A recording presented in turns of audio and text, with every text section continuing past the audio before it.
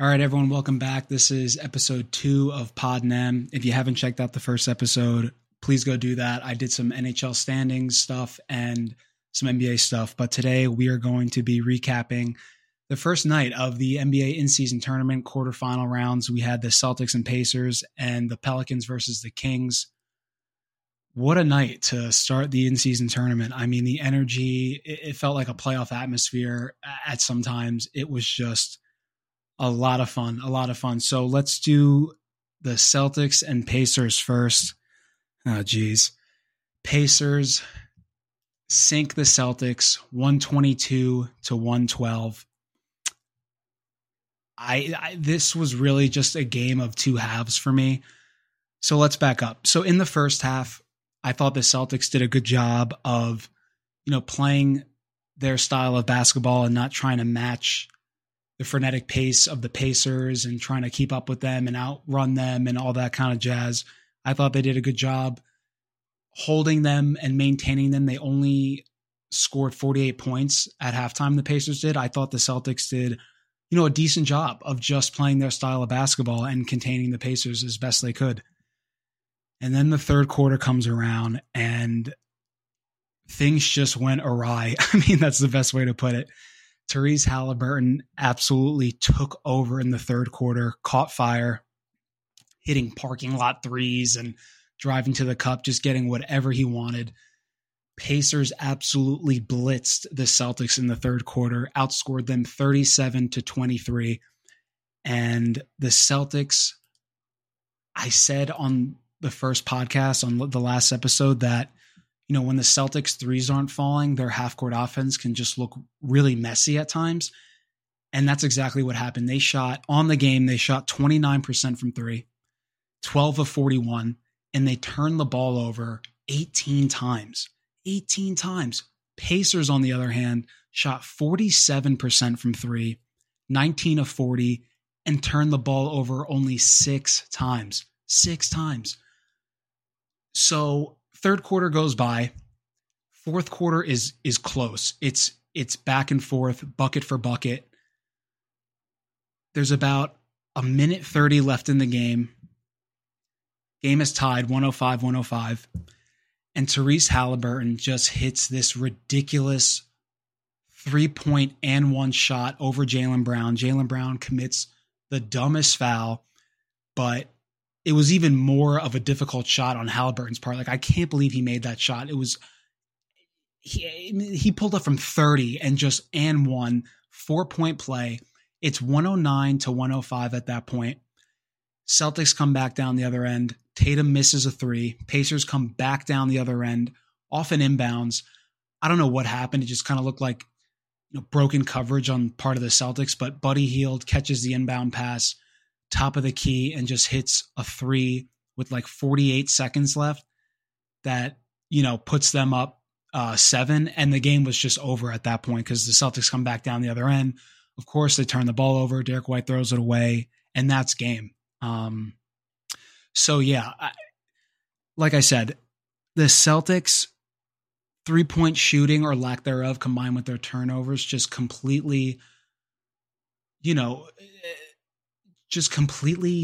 took them out of the game. But more so than that, I honestly do think the Pacers outplayed them tonight. I mean, especially on the 3-point shooting and taking care of the ball categories. I mean, Haliburton finishes the night with 26, 13, and 10. I mean, he was just spectacular. He felt like he was getting anything he wanted, and he just put the team on his back. It felt like Aaron Nesmith revenge game. He finished with 14 points, and he had a couple big layups in the fourth quarter that put them up and got that crowd going. Was not expecting that, but he played great tonight. Buddy Hield also played great tonight. He had 21 points, and he had a super clutch three at the end of the game there with like 48 seconds left to, essentially ice it. They got some really good bench play out of, obviously, Nesmith that I just mentioned. McConnell was good. Mathurin was good. And then, the rest of the guys, Miles Turner had a nice night. Bruce Brown had a good night.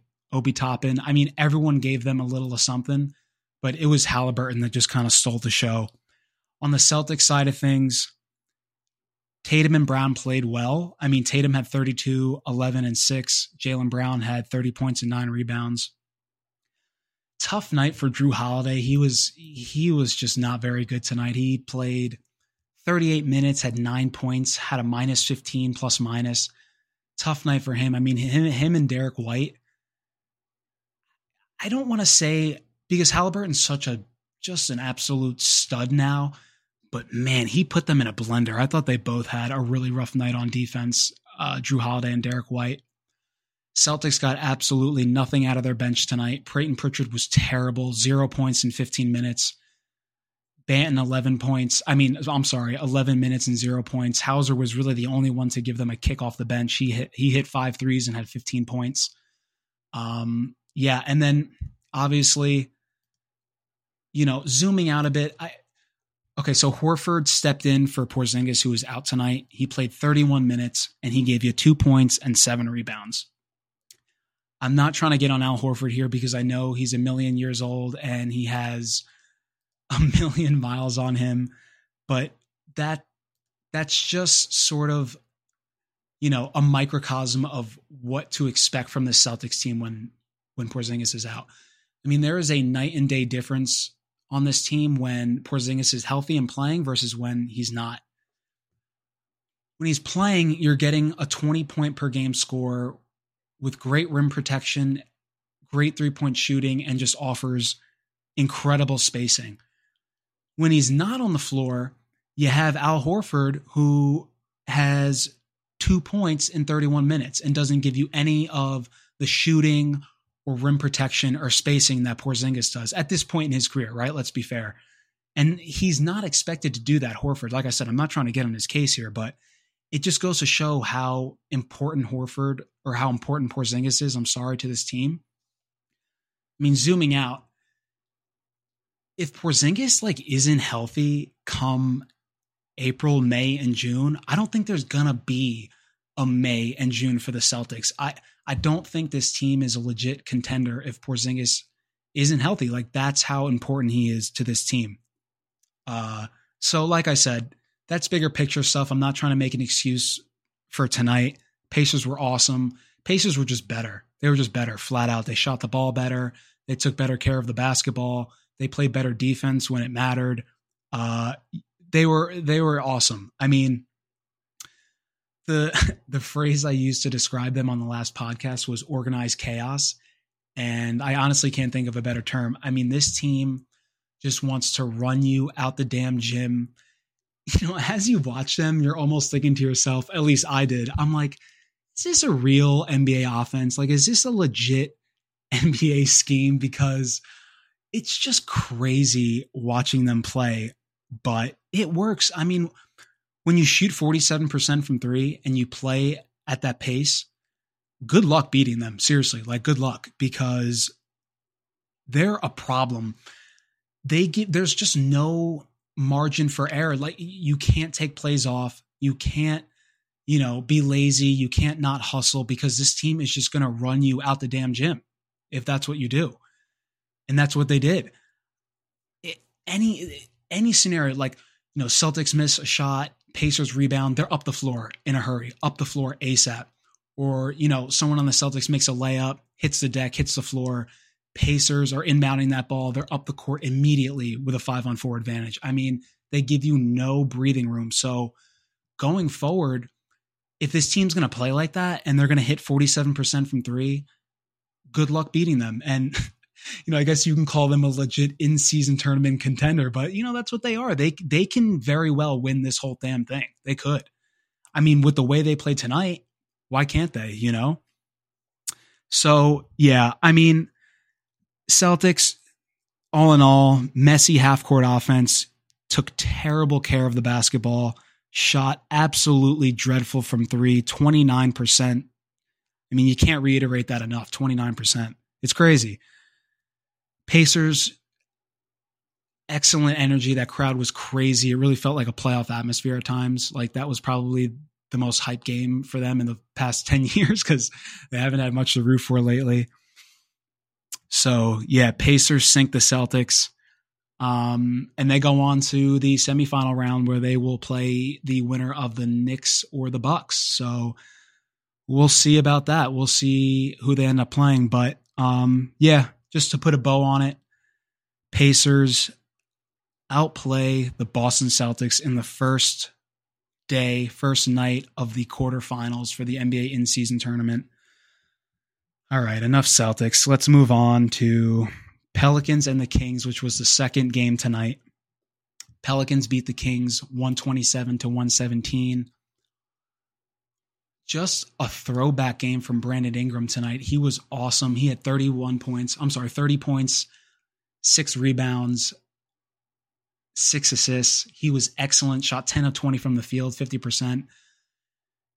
I mean, just great production overall from all these guys on the Pelicans. Herb Jones, 23 points, 5 rebounds, 5 assists. Also played really great defense tonight. Jonas Valanciunas, 18 points, 11 rebounds. Man, he was giving Sabonis all he could ask for down low in the paint. I don't know if you guys heard or watched the game, but Stan Van Gundy was kind of clowning Sabonis for the defense he was playing on Valanciunas, because there were just some possessions where Sabonis looked completely checked out and just unenthusiastic and just got bullied by Valanciunas, and Stan Van Gundy was kind of clowning him. So yeah, rough night for Sabonis on the defensive end, because it really felt like Valanciunas was getting whatever he wanted down there. CJ McCollum had a really nice night, 17 points, 50% from the field. And then the Pelicans bench also gave them a nice lift too. Jose Alvarado and Trey Murphy played really well. Weird Zion game tonight. 28 minutes, 10 points, 6 rebounds, 6 assists.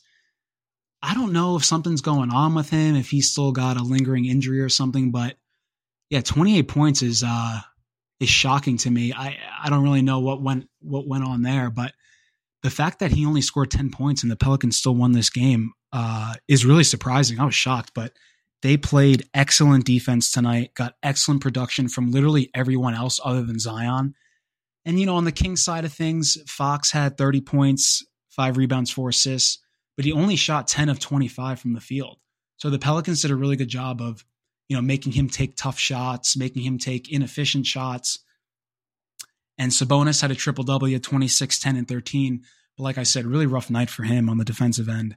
And outside of that, the Kings, Harrison Barnes gave them nothing, 4 points in 34 minutes. Keegan Murray and Herter were okay tonight. Malik Monk was pretty good. He had 21 points on 50% from the field. And then the Kings bench outside of Monk just gave them absolutely nothing. So yeah, Pelicans go on and win that game. I was really impressed with their defense tonight, and just going into the game, I thought the Kings offense would be a little too much for the Pelicans to handle. I thought the Pelicans would, be competitive, but I thought the Kings, as the game, got into the later stages, that the Kings would just be kind of too much for the Pelicans to handle, and the Pelicans wouldn't be able to kind of match the offense and the scoring output of the Kings. But I was completely wrong, because the Pelicans, their defense stopped them. I mean, flat out. Their defense stopped them, and they were able to score. Because, the Kings obviously aren't known for their defense. They're not a good defensive team or anything. But a lot of times in a lot of their games, the Kings just outscore you. You just can't keep up with them. So that wasn't the case tonight. And I was pretty surprised, to be honest with you. I thought the Kings would win this game. Maybe for the Pelicans, kind of, zooming out a little bit here, I think this was a really big win for them. I think, we all like this team. It's a very talented young group, but it just felt like they never were able to put it all together. There was no cohesion. Either Ingram's always hurt or Zion's always hurt. And this team just it just didn't mesh, right? They couldn't figure it out. But maybe for them going forward now, this game and the in-season tournament, depending on how they, wrap things up, maybe this kind of gives them a boost going forward in the season, and that it kind of propels them as, not a contender in the West, but, a playoff player and into the playoffs. I saw a lot of things that I liked from the Pelicans tonight, and I think they have the talent, they have the roster to make this work. So, maybe this gives them kind of the kick in the butt that they needed going forward, and kind of propels them later on into the season, because it's a talented group. And when they can play defense at that level, and Brandon Ingram's playing at that level, and you hope Zion picks it up, it's a tough team. It's a talented team. So we'll see going forward with them. They will play the winner of Lakers and Suns, which is tonight. Excuse me. So we'll see what awaits them going forward. All right, yeah, that'll wrap it up. That was just a quick recap of the first night of the NBA in-season tournament quarterfinal rounds. We have the Bucks and the Knicks tonight, and the Lakers and the Suns after that at 10 p.m. So, yeah, we will have the semifinal picture after tonight, and I'll probably hop back on here maybe Thursday or Wednesday night, probably Thursday, and go over the other quarterfinal games that are taking place tonight, and then do a semifinal preview. So, yeah, that's a wrap. Great first night for the NBA in-season tournament. It was electric. I loved it. A lot of fun, super entertaining. And I'll be back here on Thursday. So thank you all for listening. Follow me on Instagram at podnem. Follow the show on Spotify and Apple Podcasts. And that's a wrap. I'll see you all next time. Peace.